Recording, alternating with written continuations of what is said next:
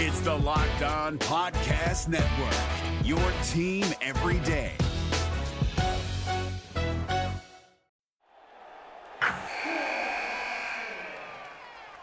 Wilson, you sent the game-winning email at the buzzer, avoiding a 4:55 meeting on everyone's calendar. How did you do it? I got a huge assist from Grammarly, an AI writing partner that helped me make my point. 96% of Grammarly users say that it helps them craft more impactful writing. Would you agree? Grammarly helped adjust my tone to navigate tough work conversations. And it works everywhere I write, so I can quickly communicate effectively. Your teammate used Grammarly to summarize an important document, making a 3-pointer. How did he do it? It only took one click. When everyone uses Grammarly, everything just makes sense. You made an incredible slam dunk to end the game. The meeting was canceled, and your team will go home champions. Go to Grammarly.com/podcast to download it for free. That's Grammarly.com/podcast. Easier said, done. Jackson Gatlin here, host of the Monday edition Locked On NBA podcast. Every Monday, I cover the 3 biggest stories in the NBA with the local experts from Locked On. It's an awesome recap of the weekend of the NBA and a look at what's ahead. Mark your calendars on Monday to join me for Locked On NBA podcast, available on YouTube and wherever you get your podcasts.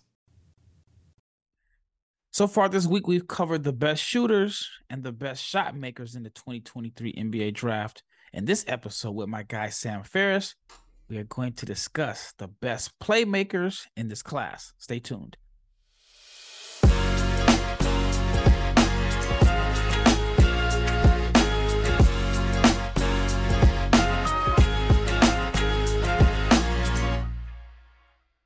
Shout out to each and every person that has made the Locked On NBA Big Board podcast your first listen of the day. I'm your host, Rafael Barlow, the founder of NBA Draft Junkies and the director of scouting for NBA Big Board, with my co-host, Sam Ferris, a.k.a. Mr. Draft Dummies. But don't be confused by the name, because he is far from a dummy. Sam, how's everything going your way? Going well. Been enjoying the NBA, but very excited to talk about the 2023 class today. Yeah, college basketball season starts. I think we are probably about 10 days away, give or take a few days. Is there any team that you're looking to follow closely this season? Not necessarily from a draft perspective, but just from a fan perspective, or both. Yeah, I mean, I kind of always think through a draft perspective, and I love college basketball, and I love the draft evaluation part of it. As a foreshadowing of a guy that I'll talk about in a bit, but Arkansas to me is one of the teams that I'm most looking forward to seeing. It's the teams that kind of have the most prospects. In Arkansas has a fun blend of really exciting freshmen plus some interesting returners, so they're one that's at the top of the list for me. Baylor would be another one. Duke, again, those are kind of 3 teams that I think if you're following the draft, you kind of gotta watch this year, and I'm excited to see those 3 teams, but I'm going to be watching a lot of everybody. Gotcha. All right, let's get into it. Top playmakers in this class. Like I mentioned in the opening, we covered shooters, we covered shot makers, and now we're going with playmakers. So there may be some duplicates. There may be a few guys that their name has been mentioned twice this week, and then there's one guy that I'm pretty sure his name was mentioned yesterday as one of the top shot makers that we'll hear today. All right, so who is your top playmaker in the 2023 NBA draft? So I got to start with the obvious one. You could put him, whatever the best of category in this class, he'd probably be in a bunch of those. That's Scoot Henderson. To me, I was kind of going through and thinking, like, he's the best point guard prospect since who? And it like depends if you're counting like Cade and Luka and stuff, but I didn't really count those guys as point guards so much. So I go back to probably John Wall and Kyrie Irving would be the guys that I'd go back to and say, to me, he's clearly the best point guard prospect since those guys. To me, I've got him 1B behind Wembanyama in this class. And when we're talking about playmaking, another thing that I kind of thought as I went up and down the list of guys that I wanted to consider, Scoot was obvious, but there aren't, I wouldn't say passing is an overall strength within this class. There are not a lot of great passers. So that's kind of a theme that I thought of as I went through this exercise. But to me, Scoot Henderson is the clear number one here. So there's a couple things that you said that stood out to me. Number one, you're saying that you have Scoot higher than John Morant. As a so I'm not saying right now, obviously. I'm just in terms of the what I thought of them as prospects coming into the draft. And I do think that if Scoot were in that draft, that he would have gone ahead of Ja. Um, and Ja obviously went number 2 in that class, which And the only Scoot's reason also he went two is because Zion was Zion, clear yeah, cut and number Scoot's going to go one. 2 in this class as well. So that's a fair argument for me as prospects. I had Scoot ahead. I was a little bit more worried about the jumper with Ja, which hasn't been too big of a concern because he's one of the best, if not the best athlete in the NBA, a fantastic scorer. He's got all the tools. So it's, if we're saying right now looking forward, I'd take Ja just because we've seen him already be an all-star in the NBA. But as prospects, I would lean Scoot. Crazy, because I remember back in 2017, people thought Lonzo Ball was Yeah. a great point guard prospect, and then even LaMelo. So Yeah. you have Scoot as well. I mean, LaMelo kind of like literally came out of nowhere. Like he had that. Not saying that people didn't know who he was, but he kind of came out of nowhere as a high level NBA prospect. It wasn't Yeah. until that showcase in like the preseason jamboree or whatever that they had in Australia, he kind of came out of nowhere. But if you were, let me ask you this: do you Mhm. think Scoot is a better prospect coming into the NBA than LaMelo? Yeah, I definitely think so. For me, I would clearly take him. I was a little bit lower on LaMelo, and I'm still a little bit lower in terms of his NBA projection right now, but he's exceeded what I expected. But in terms of like, I'd say Scoot's probably better at everything other than passing and size. And so I would take Scoot in terms of that comparison. Right now, we've seen LaMelo get off to a great start, so we already have that base that we've seen him. He already made the All-Star game last year, so I don't want to sell him short. But as a prospect, I was worried about the defense. I was worried about his focus on the court. I was worried about the mechanics on the jumper. I was worried about his physicality that he played with too. And some of those are still concerns, but he's really shot the ball better than I expected in the passing and playmaking to kind of bring it full circle back to playmaking. The playmaking of LaMelo is fantastic and elite even in NBA standards. Yeah, I wasn't high on LaMelo. I even went to Australia. Well, actually, I went to New Zealand to watch him play, and during that game, I was just turned off by like his pregame warm up. It was very lackadaisical. Yeah. He has Beats by Dre headphones on, and one of the biggest mistakes I've ever made was I thought that Killian Hayes was Yeah. a better prospect than LaMelo Ball. And then it was something else that you had mentioned. So you mentioned that this class wasn't high on playmakers, right? Yeah. So even though this class is considered one of the top classes in recent memory, and you can say a lot of that could be based off of the top two. Yeah. But if you look at this class, just based off of what we know today, you can say that there's not a lot of shooters in this class, and there Uh-huh. aren't a lot of playmakers. So, Yeah. with there not being a lot of shooters and playmakers, what makes this class so heavily touted outside of Wembanyama and Scoot Henderson, in your opinion? Well, athleticism. You've got the top two guys, and honestly, I'd say after the top two, it's probably an average draft, but we'll see. A lot's going to change during this college season. But you've got wings, you've got guys like Derek Whitehead, Cam Whitmore, the Thompson twins. So you've got a lot of wings there that I think project to be lottery picks, and that is enticing to NBA teams and to me as an analyst as well. Um, but I think it's really the top two that makes this class so intriguing, and then that wing talent.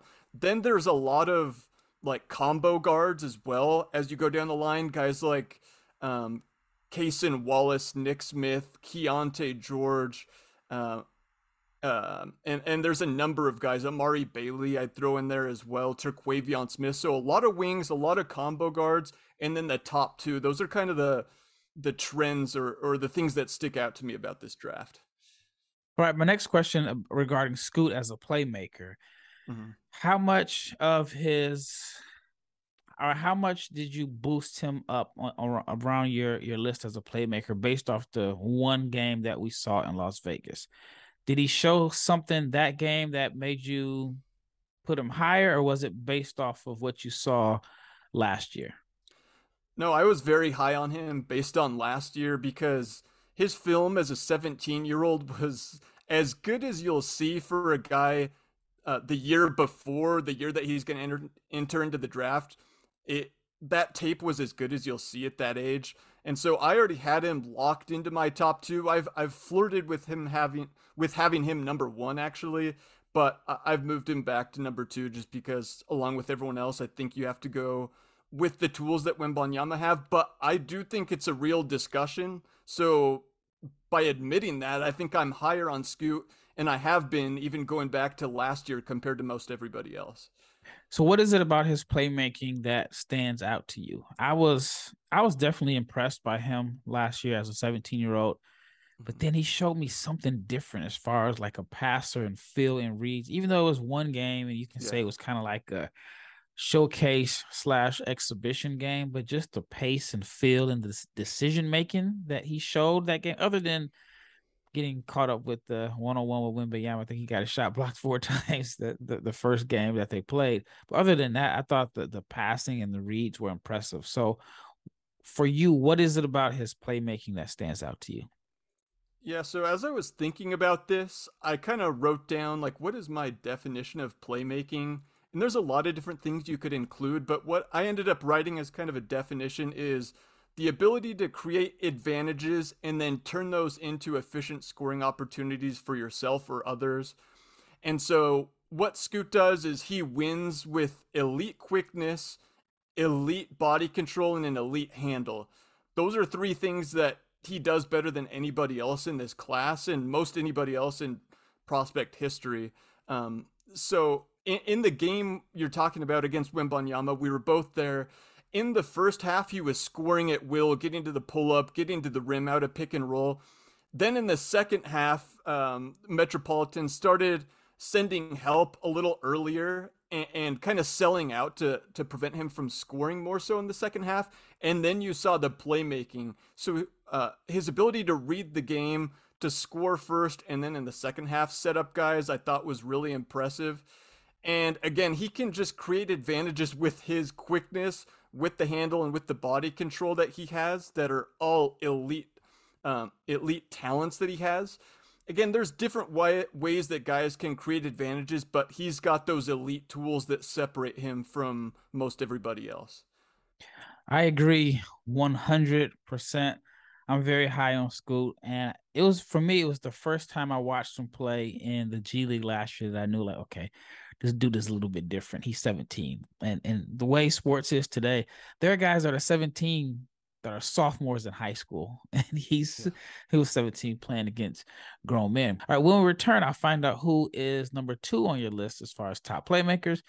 But I want to let everyone know about Prize Picks. Prize Picks is daily fantasy made easy. And with Prize Picks, you can pick up to 2 to 5 players.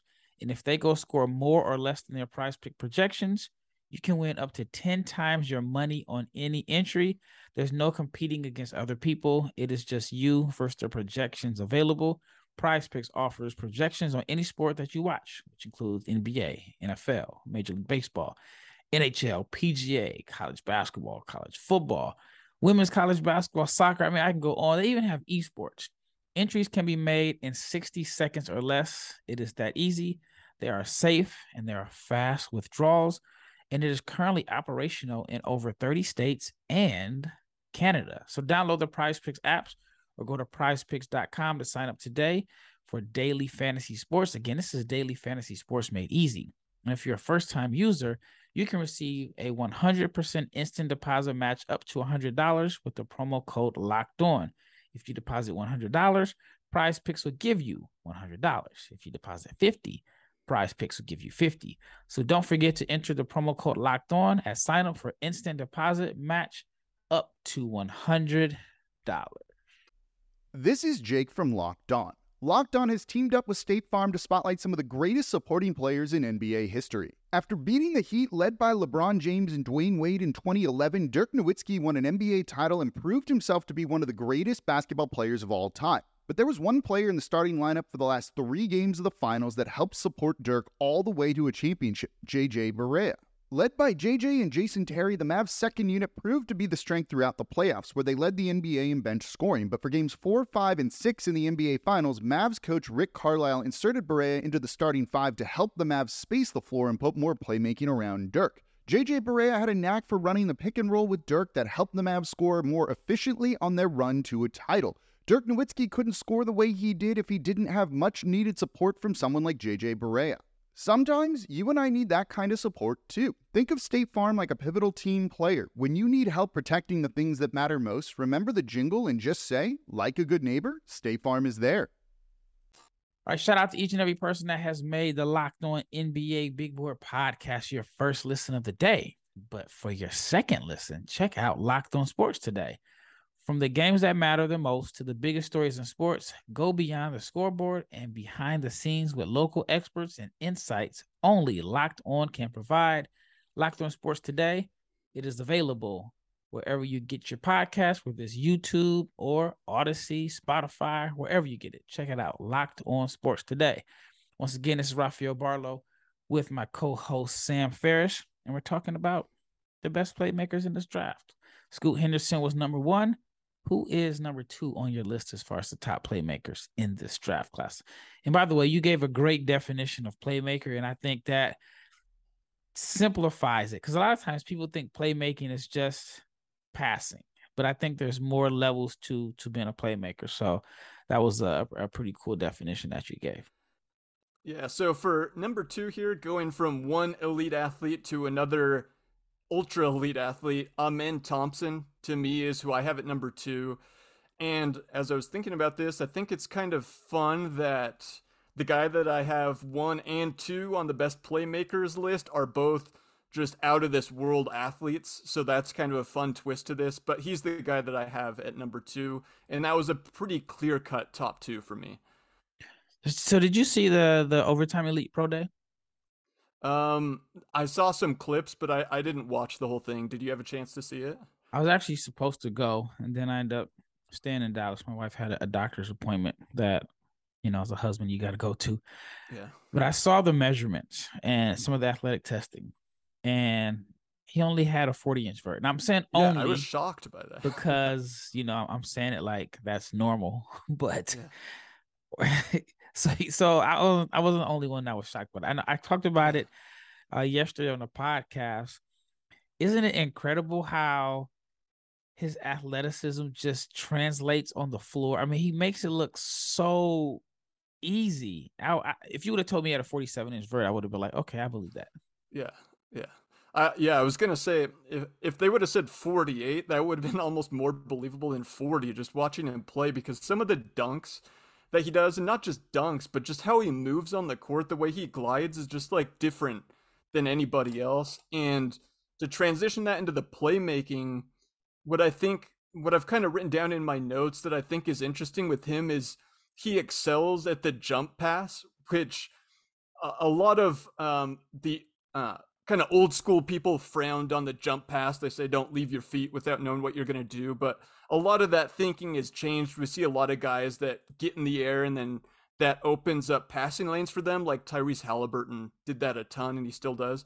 But Amen Thompson, John Wall, Nash, tons of all these guys, and Amen Thompson, because of his vertical, takes that to a different level. Where, like, I was watching a game where he jumped in the air in the key, spun 180 degrees, and just rifled a pass out to the 3-point line. And some of the passes that he can make because of his athleticism plus the height at 6'7", so he's a legit wing size with that leaping ability and just the smooth on-ball creation. That just opens up a lot of different passing lanes, because you'll get elite athletes like Scoot, but they're smaller, or you'll get taller guys like a Luka or even a Jokic, but very rarely do you get 6'7" guys that can dribble and pass but are also just borderline generationally elite athletes. So to combine all of that in one package is really unique, and that's why he's such a fun prospect. I had a scout tell me that he would have taken on number 1 in the 2022 NBA draft. Yeah. Would you have gone that far? Would you have taken a number 1? I would think about it, but it's just the jumper where he would be in that group with the top 3 guys from last year, and you'd really have to think about it based on the tool set that I talked about. It's really rare, and if the jumper does hit for him at even an average to above average rate, then I think there's a very real chance that he's better than any of the guys from last year.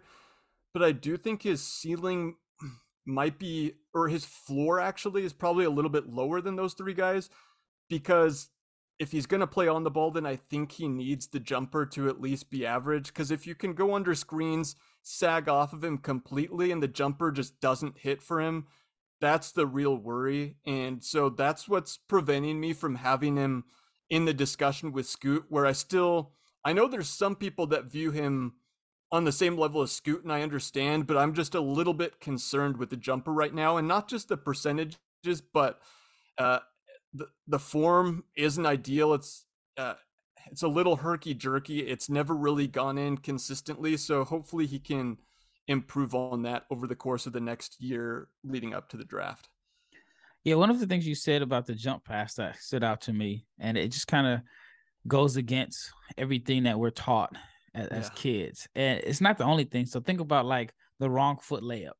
Yeah. It's kind of like, when you're a kid, you on your first layup 9 times out of 10, you probably shot it off the wrong foot and somebody corrected you. And now the way the game is as far as athleticism, and you have to find different ways to create the smallest advantage. The wrong foot layup is now like something that I think every small attacking guard should have in their arsenal. And then even the jump pass, especially if you're, a good athlete. Nash wasn't like a great athlete. Well, Nash let me say it. Nash was a great athlete. He wasn't like your explosive, vertically. He just wasn't on the level of like an Amin Thompson or whatever. But he made him and John Wall, with Nash obviously first, but made the jump pass somewhat fundamental in a sense. Yeah. Here's a question for you. All right, this is a little difficult question. If I'm not mistaken, Amin Thompson and Jaden Ivey are around the same age based off of their draft year. If Jaden Ivey played for Overtime Elite as a 20-year-old, how would he look compared to how Amin Thompson looks? Yeah, you bring up a really good point, which I didn't mention earlier, is the age with them, which he's like a year older than Scoot Henderson. So like you said, yeah, like if we were to see other guys play in the Overtime Elite, so that's another interesting variable that's hard for me to assess, is the Overtime Elite, because we haven't seen many guys successfully go that route yet. And well, there are certainly important or like interesting moments in the film, and the highlights really pop for them. Like if you just watch the entire game, you kind of get the feeling, like you said, that other guys could put up numbers like they do. Granted, they don't have the highlights that a guy like Amin Thompson has, but I also don't think Amin Thompson is a natural scorer either.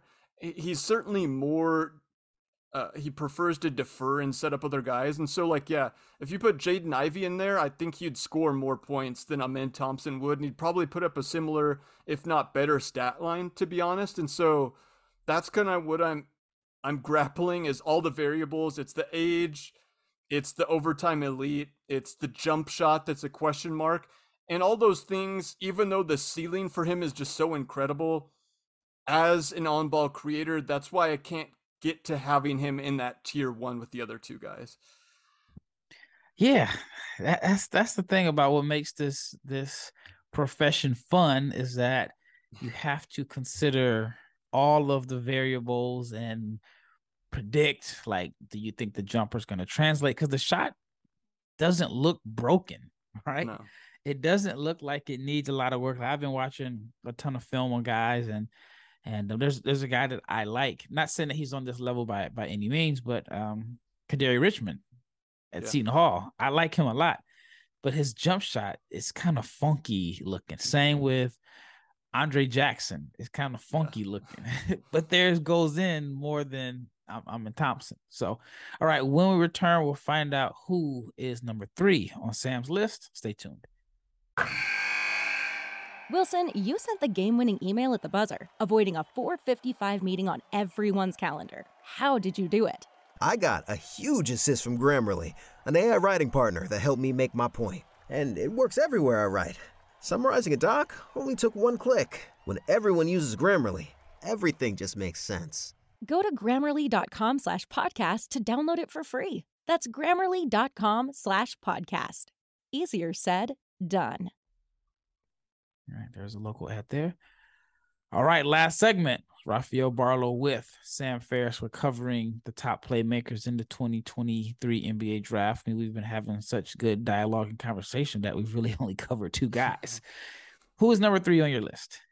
So I debated between a few different guys. I thought about Nick Smith and Keontae George, but I kind of wanted to stay away from scoring and focus more on the playmaking aspect. So I went a little bit further down the list, but I'm interested to hear your thoughts. Anthony Black out of Arkansas is the guy that I wrote down. I thought he'd be interesting to discuss because he's that same wing size at like 6'7", 6'8". In a way, reminds me quite a bit of Dyson Daniels from last year in that similar size, not a natural scorer, can play on the ball or off it. Really promising defensively because of the size and also the feel that they have. So if you kind of like Dyson Daniels last year, I think you would really like Anthony Black this year. And I've heard, based on like some scrimmages that have been happening at Arkansas, that he's looked really good. And that team that I mentioned at the top, I'm really excited to see with Nick Smith, with Jordan Walsh, with Anthony Black, how those minutes are going to be divided. I do think Nick Smith is clearly the best of those 3, but I thought Anthony Black would be a little bit more interesting to discuss. What are your thoughts on him? Do you view him as kind of a lottery pick? Like, there's a lot of people that have him that high. Can you get that high at this point on him? And how do you see him fitting into that hierarchy at Arkansas this year? That's the question that I am asking myself. And I mentioned it in a previous podcast. If Arkansas goes 31-5, I don't think it would shock me. If they have too much talent and they can't put all the pieces together, that wouldn't be surprising to me either. Anthony Black is someone that I'm kind of torn on in a sense. He's like a very unique prospect to me, simply because, all right, let's talk about the positives, right? Of course, he has the size, like you said. It may remind some of Dyson Daniels. Advanced court vision. He's a connector, has good feel.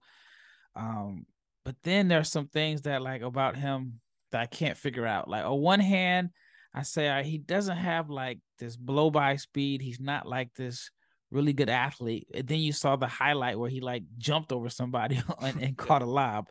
And then even when you watch him play, like you watch his film, he gets a fair share of in-game dunks for someone that you don't consider like to be a really good athlete. Like there are guys that I've seen that, the burst and speed kind of pops out to you, but they don't really get dunks. Not saying that dunks is like the perfect example of the test athleticism, but he finds ways to get dunks, whether it's catching lobs, transition. He has like these long strides to the rim.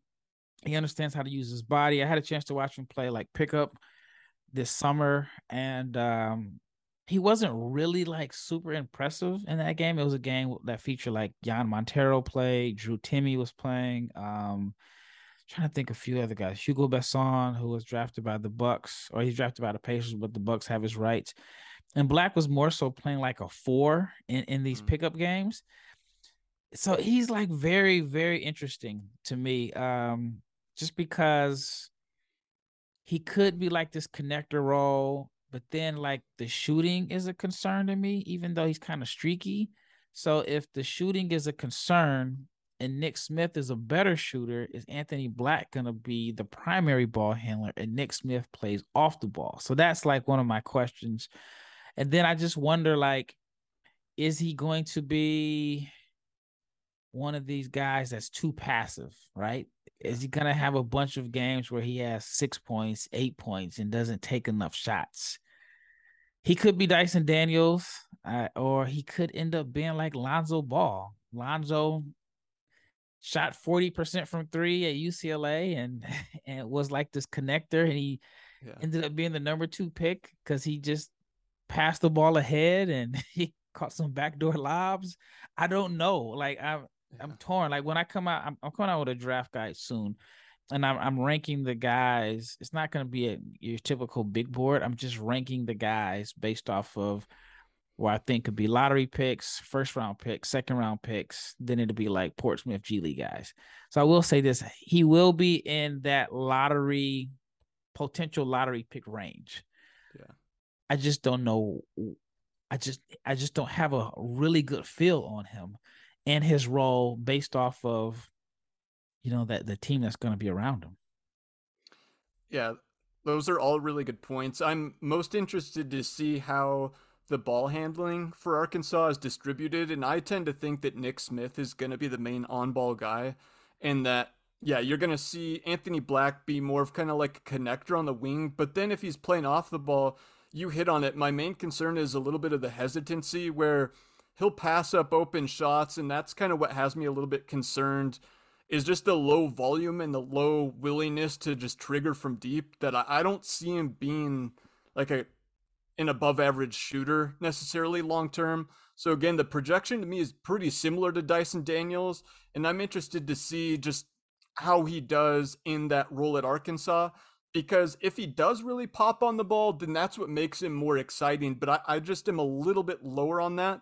And so in the end, I would say I definitely do prefer Nick Smith as a playmaker. I just thought Anthony Black would be interesting to discuss and to get your thoughts on, but sounds like we're both kind of in a similar range. When I did my first preliminary board, I had him just outside of the lottery looking in, kind of in the 15-16 range. But that'll definitely change depending on what I see from him this year at Arkansas. Yeah, it's going to be very interesting, because I think if you ask different people who is the better playmaker of the two, I think people may lean towards Black. But then you're going to be in a situation where if you lean towards Black as the better playmaker of the two, but if you ask who's going to be the primary ball handler, then it's going to be Nick Smith. And usually you want your better playmaker to be the primary ball handler. So, and then also I think, well, on one hand, he's used to playing with talented guys at Duncanville, even though Duncanville High School, he only went there last year, and then, he was in and out of the lineup. So I think that he does understand how to play with talented teams and play winning basketball. But this Arkansas team is so loaded that I wonder, is he going to be too passive? Like you talked about, is he going to have games where he's taking 4 shots? Is he going to have like 4 points, 7 rebounds, and 5 assists on 40% shooting? And if he does that, where do you rank him? Yeah, the whole thing's interesting with Arkansas, because I like Ricky Council, I like Trayvon Brazil. Like, they have 6 or 7 guys that I think deserve to play, and like Nick Smith, Ricky Council, Anthony Black, Jordan Walsh, I think are all NBA prospects potentially this year. And then Trayvon Brazil is a fun sleeper as a big as well.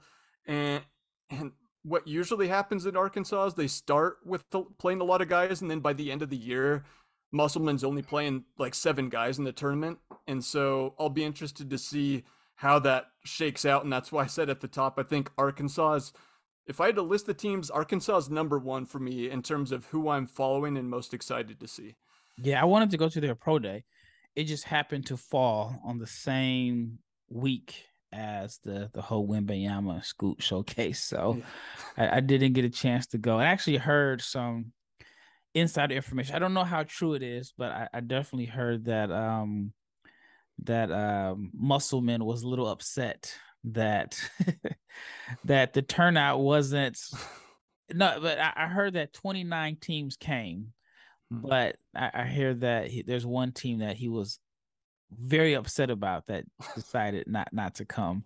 And I won't mention the team name, but this is all what I heard. I don't know how accurate it is, but I did hear that he felt like, I mean, every team was represented, that he should have had more representation there because he has more potential lottery picks than he felt like that was in this particular game. Was there anyone else that you had that did not make that we haven't talked about yet today? So I don't know that we have time to get into him, but I wanted to mention, just as a sleeper, another freshman is Sky Clark, who's going to play to Illinois this year. Out of Montverde, he suffered an injury during high school that I think kind of lowered his recruiting ranking a little, but I've heard good things about how he's looked, and I think he's going to start for an Illinois team that's like borderline top 15 heading into the year. A guy that can shoot it, can dribble and pass, just a really good player that I think might be a little undervalued. So just a guy to keep an eye on that could potentially be kind of a sleeper one and done, but I think is an NBA prospect at some point. I'm excited to see him again. Could very well start for Illinois as a freshman. So I have one. He's my favorite playmaker in this class. I don't know if he's an NBA or first round prospect this year, but have you had a chance to watch Taron Armstrong from Cal Baptist? Yeah, there was like a lot of steam watch. and talk about him last year, and then it kind of died off a little. Do you think he's going to be an NBA prospect this year? Yeah, I mean, he has, the tools. I mean, he has an elite skill set. It's just the shooting. I think he only shot like 30% from three. If I'm not mistaken, the splits were like 39, 30, something like that. Wasn't great, but he reminds me of one of these guys that just his value probably doesn't always stand out on paper. There's another guy that's similar to him. I don't know if you had a chance to watch him, but Juan Nunez that played in Spain last year. I think he's in Germany this year for Ulm. He's another one of these just crafty, uber confident passers that makes plays from or just delivers passes from weird angles. Doesn't always put up the best stat line, but just knows how to run a team and get guys involved, and has the flash and flair that makes him exciting to watch. But yeah, those two guys, I don't know about them being in the draft this year or how they'll rank, but those are like my favorite playmakers. All right. Well, thank you so much for tuning in to this episode. We just covered some of the top playmakers in this draft. And thank you for making the Locked On NBA Big Board podcast your first listen of the day. For your next listen, check out Locked On Sports Today podcast. It's the biggest stories of the day, plus instant reactions, big game recaps, and the take of the day. It is available on the Odyssey app, YouTube, or wherever you get your podcasts. I am Rafael Barlow with my co-host Sam Ferris, and we are out.